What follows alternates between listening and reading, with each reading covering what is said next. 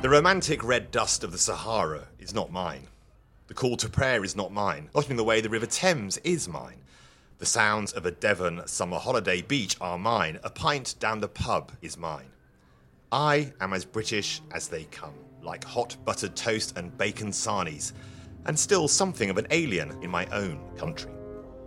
And there you have it, the words of my guest today, the journalist, author, and entrepreneur Kamal Ahmed. I'm Michael Heyman, and you're listening to Journeys of Discovery, a new series with Changemakers and the Royal Philharmonic Orchestra. Over the course of 9 conversations, we explore fundamental questions about what it means to be human, and they accompany 9 incredible concerts. Today, our theme is Awakening, and while Wagner, Grieg, and Strauss provide the soundtrack, I'm delighted to be joined by Kamal to offer the commentary. Well, welcome, Kamal, and words of reflection there from your outstanding memoir, The Life and Times of a Very British Man, and a very personal take on your own journey of discovery. Thanks so much, Michael, and what an interesting project this is. Yes, I was very fortunate to be able to write a book about some of my experiences growing up as a mixed black man in the 70s and 80s in London. And that really has been an awakening. But oddly, Michael, the awakening came a lot later.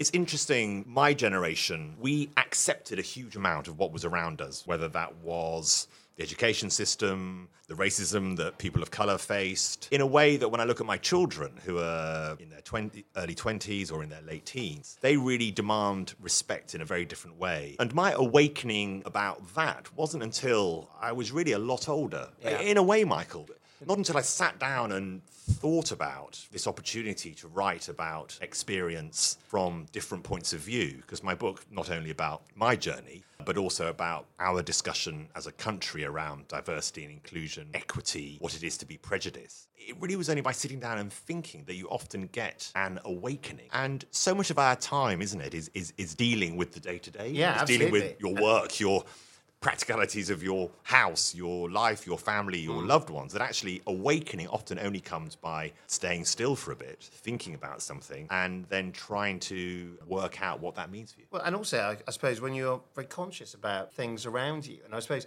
it's why these 2 ideas of journeys of discovery and awakening really, I think, work so well. I mean, and also in your opening paragraph there that you read, I mean, that is a paragraph that is steeped in the idea of awakening. You wrote that on the back of a visit to the Sudan. And I just wonder, in terms of evoking what, because it's almost poetry when you read it, in terms of the sort of, the red dust of the Sahara, right the way through to hot buttered toast and bacon sarnies. I mean, it really feels like an ode to awakening. Tell me how you felt when you read. Where did the power come in that writing? I suppose I've always been quite fortunate. I mean, it's fascinating that we're doing this with the Royal Philharmonic Orchestra. Music has been a very important part of my life, of all types. My grandfather and my mother, both skilled musicians. What were they? What did they play? So my grandfather, who's sadly dead now, obviously, so my grandfather was choir master and organist and pianist. My mother is also a pianist, but a singer. And it was always very much part of my childhood, particularly classical music. But also, as a teenager growing up in London, of course, pop music, etc. And I think the rhythms of music, I try and reflect in my writing. I've been very fortunate in my career as a journalist to be able to write a lot about incredibly moving and serious moments in the history of this country, in Britain, but also around the world. And I think when you're thinking about writing and communicating and you're trying to connect with people's emotions, that connection between the rhythm of music as a storytelling method and the rhythm of writing as a text-based method of communication are very closely aligned. And it's interesting, so it's so funny to hear myself now described as an entrepreneur, but I do now run my own business. You're leaning into it, I think. Well, no, but it's interesting because one thing, Michael, we're thinking about at my new business is how do we use music alongside the text of the work? Yeah, I mean, let's not lose the rhythm of writing. I'm reading A.M. Wilson's Confessions at the moment, and he says something quite similar to this, which is that sometimes when you're gifted with the rhythm of language, you've got to actually make sure it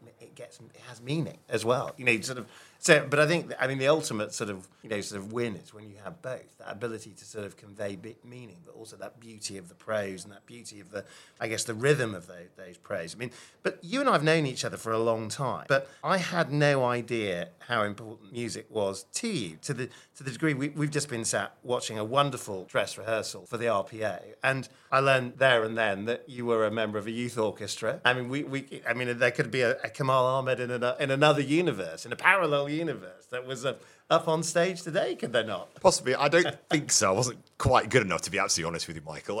But no, I was, as I say, I had classical music was a very big part of my childhood, given my family sort of expertise and connections to it. And so, yes, I played the bassoon for Ealing Youth Orchestra. Ealing Youth Orchestra, to this day, is a well-known youth orchestra Highly rated, yes. in London, West London, where I grew up. And I went to Ealing Music School as well. And we're all blessed, aren't we, Michael, with people who help you on a journey. The conductor of Ealing Youth Orchestra was a man called Stephen Block. He was also the head of music at my school in West London where I went. And I was blessed to have him, someone who was very encouraging of young people getting into classical music and not seeing it, I suppose, music of the type that the Royal Philharmonic, plays can sometimes be seen. And I know the RPO works incredibly hard that this isn't the case, but for a sort of an elite audience or a different type of audience. And I was very lucky that I went to comprehensive school in West London, very mixed school. But under Stephen's guidance, he made classical music very much part of the school's life.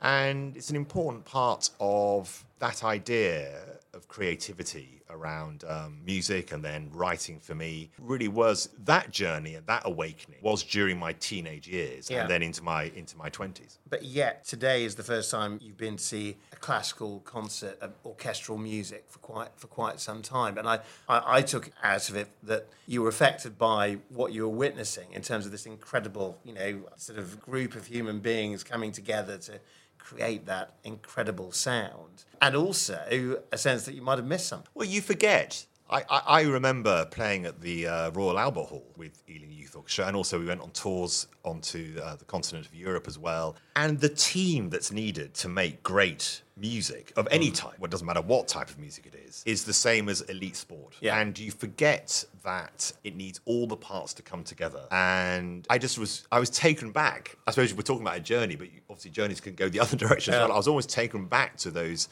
teenage years of Ealing Youth Orchestra rehearsals, and then the great moment, the adrenaline, the joy of performance with a team of people all there to create something which touches your audience. I think you're right, Michael. I'd slightly forgotten that feeling. And I haven't been to a classical concert of this type for many years, and certainly I'll be making sure that is not my future. Yeah, I mean, the thing that I took out of that sort of really rehearsal. I mean, yes, it sort of almost feels like an insult to the word rehearsal because it was so beautifully done. But just as you say, what a performance endeavour it really is. Hearing, Vasily Petrenko, the conductor, talking about the backstory to some of the music, telling some of the musicians very strict instructions about what they needed to do and what they needed to sort of put more effort into. And you really got a sense of this is, we see the sort of the end result, the kind of, I suppose, the retail experience of this highly polished orchestra. But you really saw a human endeavour at play, didn't you? I've always thought to myself, the great impact in creative spaces is down to two really important things, emotion and discipline. Mm-hmm. And if you can get the mix of those things right, I remember when I was head of news at the Observer newspaper, my editor there, Roger Alton, he would have the grand, wonderful ideas about what should be in that paper and how we should be covering the big affairs of the time. But also he would be a person looking at every picture byline to make sure every word under a photograph explained what the photograph was about. Mm. So it was that I learned from him this idea of the emotion of the writing, of course, was absolutely vital, and the beauty of the photography, but also the detail, the discipline needed. And you got that, as you say, Michael, from that rehearsal, that when the conductor was speaking to the organist, first time I've seen the organist at the organ at the Royal Festival Hall, sort of wonderful experience, that alone. But then him trying different stops on the organ to get a slightly different sound for one of the pieces, that is what makes the difference for the audience when they feel that relaxation, that someone has produced something of great art that connects with your emotion. And of course, you sit there listening, and you have no real idea of just how much fine tuning, how much effort goes into the creation of that. Let's get back to Awakenings, because your career seems to me like a series of chapters of awakenings, whether it's, you mentioned the Observer there, through to your years at the Telegraph, onto the BBC, and now onto the news movement, where it feels like they're all chapters of change and presumably personal awakenings in terms of what you wanted to do and who you were. How might you sort of summarise that incredible career? I think there's always been a thread. I think from my very first day when I walked into Leeds student newspaper at Leeds University where I was studying politics, because a friend of mine... That didn't come up in the bar group. No, a friend of mine, John Rigby, very well-known producer now at the BBC, for BBC News, he just said, we were studying politics together, he said, why don't you come down, this is quite an interesting thing, I've just got involved in this student newspaper idea. And it was the first time I really had a notion that the power of writing could be used for all sorts of different outcomes, and one of them was journalism. And I think there's been a thread through my career around being driven by a value, I suppose, of information is power. Empowering communities, audiences, societies is a vital part of the good society, democracy. And wherever I've been, as you say, I've been very, very fortunate in my career, whether that's at Scotland on Sunday, whether that's at The Guardian, The Observer, The Telegraph, the BBC, to be able to think about journalism and how it can support and help people be informed. And so, although you're right, there have been chapters, but although you're right, there have been chapters, I think there has been a thread, which I think drives probably most journalists, which is we're here to inform, hold power to account, and explain the world so that people feel empowered to go on their journeys. But I suppose you've done that job from a number of different vantage points, from political vantage points in terms of the stance of The Guardian and The Observer, presumably to working for The Telegraph, from the establishment journey of the BBC to now being a highly disruptive force in the news business. I mean, it's not been a sort of linear, straightforward series of chapters, has it? I mean, and presumably there are different types of Kamal in that journey, are there? Yeah, I don't know. Maybe speak to the people who work with me. I don't know. But I think it's always been about thinking about the audience first and what do audiences need. And certainly when we relaunched The Observer, that was all about thinking about a reformulation of the Sunday newspaper. What was a Sunday newspaper for? And we really thought deeply about that before we relaunched the paper to, a high degree of success. I was actually brought into The Telegraph. You're right, the political angles of The Telegraph are somewhat different from The Observer, but actually it was on a modernisation journey. William Lewis, who was then editor-in-chief of The Telegraph Group, is now my co-founder of the news movement. He wanted to modernise what The Telegraph was, particularly in digital bases. So that was a modernisation journey about supporting or giving audiences journalism via the channels they were using. And at the BBC, when I was made editorial director on the BBC board under Tony Hall, Tony was who was then Director General. Tony was very clear to me, and it was very much part of my job there, was to think about ways of reinventing storytelling in news, because the data is showing, whether that's in the UK or in the United States where the news movement is operating, but in both countries, one of the fastest growing categories in news consumption is news avoidance. That's younger people in particular, but actually many, many audiences are disengaging from some of the ways we have delivered news over many decades, and there need to be new options. So everything has been probably, Michael, although different in politics, different types of institutions, it has been a journey of modernisation. I mean, we'll come on to the news movement in a moment, but it strikes me that each of those chapters you've worked with change makers, people that wanted to modernise. Where did you feel most at home? Well, it's a great question, Michael. I think I've been very fortunate that I've worked with brilliant people. I suppose I would reformulate that slightly, but where was I?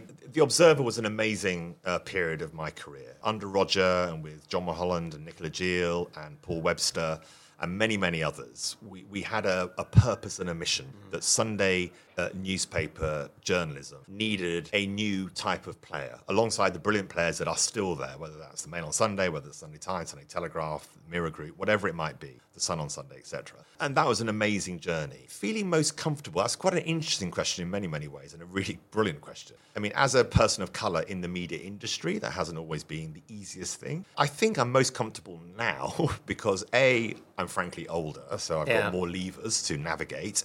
And also, one of the points of the news movement is what we call, hyper-focus on diversity. And that it's only by having a diverse team, which is not only visibly diverse, but is diverse in thought and approach, that you can really serve. We actually like to talk about communities rather than audiences. Audiences are quite a passive thing. You're an audience in a theatre. Yeah. You're taught at from the stage. Communities have a conversation. And so I think it's probably, I hope now, Michael, because I've been in this career 35 years. I mean, goodness me, you know. So I suppose I am hopefully most comfortable in my skin with this team of people, which William and I have built from scratch. So that's been a fortunate thing for me. So the disruptor is a part of the Kamal. I built my own. Will and I have built our own team, Right? And I think having the privilege, Michael, to set culture from the get-go. You are an entrepreneur, Michael. You have built an amazing organisation. You know, we were fortunate enough to first meet, 15 years ago. And when entrepreneurialism wasn't the narrative it was now, you spotted it. I remember you coming to me at the Telegraph, where I was head of business and economics, and really saying this is something that you should be focusing on. And I think I've always been open to that idea. But when you build your own team, and culture is so essential to delivering on your mission, on your strategy, being able to build that and set it very distinctly with my co-founder Will, but also we have a group of us, 5 of us, who are all the co-founders in London and in New York. That's a great privilege. Yeah, I mean, I can remember some of our early chats when you were at the Telegraph about, having this discussion about how important it was to have a publication that was for business. And I remember this was something that, we spent quite a lot of time talking about, because of course the role of the entrepreneur wasn't well understood, and I could seriously take our interview down that enterprise route, but I'm going to have to sort of restrain myself, because if somebody was to ask me now to describe your persona then and now, I would say this is a person that is very comfortable in themselves, somebody who has found themselves, awakened to their surroundings. And I've seen you in the various chapters, from journalist to broadcaster, now to disrupting entrepreneur. It feels that something has clicked. Now, as you've said, there is probably something in the mood music that changes in terms of the world around you, but there also seems to be something very personal to you in terms of the person that you are today and the person I met 15 years ago. That's very generous of you, Michael. And it's genuinely touching that you say that. I think that I've been very fortunate. I've been very fortunate in my career to be working for and with incredibly talented people. I think you're right. I went and gave a talk at Cardiff Journalism School on Friday with one of my team, Clodagh Griffin, who is 25. She's on her journey in journalism. And speaking to the young journalists who are coming into journalism there, I did make the point that if you're driven by values, and I've been very clear on what my values are throughout my career, you can hopefully have a really advantageous journey in journalism, to be super clear about what it is you're trying to achieve. But look, Michael, as you've seen from a rehearsal that we've just been privileged enough to watch just now, you make mistakes. You Michael, have seen maybe the outcomes of my work at the Telegraph, my work at the Observer, at the BBC, but hey, I make mistakes just like everyone else, Michael, and there have been lots of hiccups along the way. But I suppose revealing yourself is an important part of actually moving on, awakening. I mean, we all go through it. The book writing was, I think it's that notion of accepting yourself.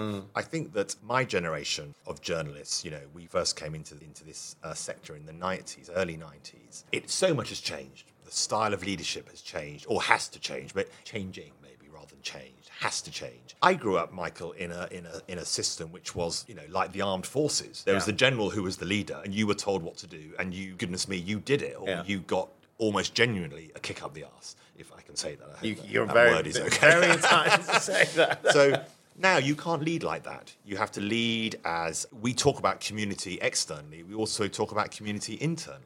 We are a community of journalists who want to create the best we can, whether you are one of our new student journalists or me, the editor-in-chief. We all want to work together. So it is a very different route and ways of working now than when I first started. My sense is that the book has been quite cathartic for you. I think that's true. I wonder, having co-authored a book, I kind of felt I learned quite a lot about myself during the process. Almost that the pages were experiments, actually, in terms of just getting ideas down on paper. Actually, quite a lot of it was, I didn't know what I thought until I wrote it, actually, in some ways. How did it work for you? Yes, I learned a huge amount about myself. I learned a huge amount about why are people prejudiced. My whole book is an attempt at a disquisition on the notions of prejudice and why it exists, and it is in all of us. Whatever our characteristics, we will have things that we are prejudiced about. And that's because the brain has to have functions about how to sort the world around it. We can never know over 7 billion people individually. So we sort groups, and we have hierarchies, and that leads to prejudice. And it's by understanding that we all carry prejudices inside us of whatever description that actually you can start on the journey of trying to mitigate or solve for those prejudices. And I think that was quite a cathartic moment, I suppose. And also learning some pride. As you said, I went to Sudan with my 2 children. I met many of my family there for the first time. I had met some of them, but many of my family there for the first time. And that notion of accepting who I was, I think my generation, or some of my generation, particularly those of us who were of mixed ethnicity, struggled to place themselves in Britain. We were very British, but we also black British. And that was a journey that the book helped me solve, where my pride for both sides of the fence, my mother's fantastic Yorkshire roots, white English, and my father's black African roots are part of me. And I did discover through an awakening, I suppose, Michael, you're right, that was an important, vital part of my story. Yeah, and yet you still wrote, and still something of an alien in my own country. Is that a view you still feel? Anyone of colour, I think anyone who has any of the what are called rather bureaucratically the protected characteristics, so whether that's disability or sexual orientation, gender, ethnicity, whatever area you talk about, if you carry one of those characteristics, you always know there's going to be some hurdles ahead of you. And I think even since the book, so the book is 5 years, it was published, I think, 2018. Even since the book, I frankly have felt more comfortable now as an entrepreneur running my own company with my co-founders. That's more comfortable than being a big traditional bureaucracy, So even since the book, I feel less of an alien. But I think all of us who carry whatever it might be, for whatever reason, inside us, there are going to be some hurdles there. And Britain sometimes doesn't know what it's got, if I'm very honest with you, Michael. And I sometimes feel that many of us, and I don't just mean those of, mixed ethnic identity or who are black British or South Asian British or whatever they might be, have not always felt appreciated. The news movement. This feels like it's been years in the making in terms of, I don't mean that you've necessarily been sort of thinking about it day by day, but it feels like a very logical point for the person I'm talking to reach, that you were going to do something different, that you were going to seek to try and help change things. Tell us about it. So the thinking behind the news movement is the idea that many audiences don't engage with traditional news content. And that's not to say that traditional news content doesn't have a vital role in the type of society we are, whether that's in the United Kingdom, in the United States, all around the world, in other parts of Europe. It does. I worked at the BBC for 8 incredibly enjoyable years. We did things at the BBC when I was there that were some of the most vital pieces of journalism anyone could ever do. But we do know, and the data tells us in no uncertain terms, that many audiences, it makes them feel alienated from the agenda of politics or economics or business or even sport or culture or entertainment. And because the ways of distribution and distributing information have changed so much, they have other places they can now play. When I was young, Michael, if I was the same age as my kids, you could literally miss the news. That is not possible anymore. No. News is always on, and also the distribution channels are always available.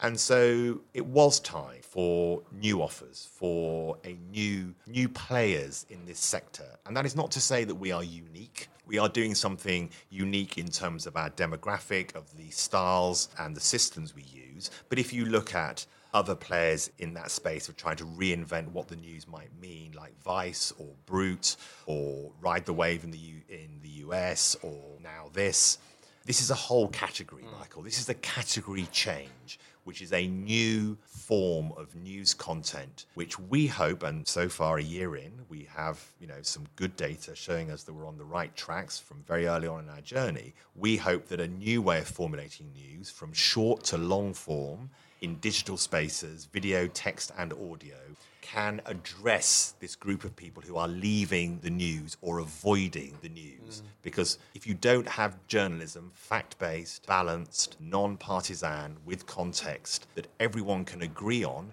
the facts, and also the onward journey. What do I do with this information? Journalism will suffer, will wither, and therefore democracy and the good society is then challenged. Yeah, I mean, it feels like the news movement is like the ultimate journey of discovery, actually, in terms of what you're doing with it. And actually, I mean, you and I spoke about it about a year ago when you were just getting started. And of course, we've witnessed an incredible year since we spoke, you know, sort of war in Europe, economic disruption, pandemics. I mean, do these things give you an extra sense of urgency in the mission because the news is becoming so big, so dramatic, so important in our lives? I've never been one, Michael, to say somehow this is the most incredible time ever. I lived through the fall of the Berlin Wall, Right. 9/11, the death of the Princess of Wales, the financial crisis. You know, there are huge events. Right. The problem was probably my message. the problem was that young people need to engage in ways that they understand on the platforms they love, particularly younger people, but actually lots of different audiences.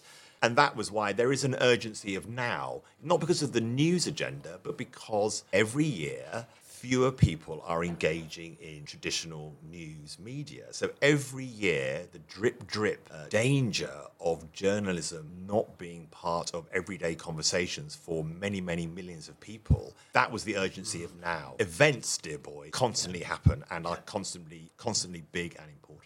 And the last question, I'm just thinking about Kamal, the teenager, playing the bassoon for the Ealing Youth Orchestra. Give yourself some advice then about what you've learned about awakenings since. It's to try and remember to relax at times. I think in life, things are so frenetic, you don't give yourself time to think. Now, when you're young, that's maybe great and you can keep all that going. But give yourself those pause moments. I think you were so right about the book. The book was a big pause moment in my life. And I think I'm so blessed to have 2 young children starting on their journey. And it's just about trying to support them, retain confidence in what you're trying to do, and sometimes just rest and think. My big thing is every now and again, you need to go and look at the sea, see the waves crashing on the beach, have a think about where your life is, how you are supporting the world around you, your family and your loved ones. And that actually is, I hope, pretty good advice. What a wonderful place to leave it. Kamal Ahmed, thank you so much for joining me on Journeys of Discovery. Thanks so much, Michael. It's been a real pleasure. Thanks for listening to Changemakers with the Royal Philharmonic Orchestra. You can find out more and book tickets to see the RPO's Journeys of Discovery series live at rpo.co.uk/journeys.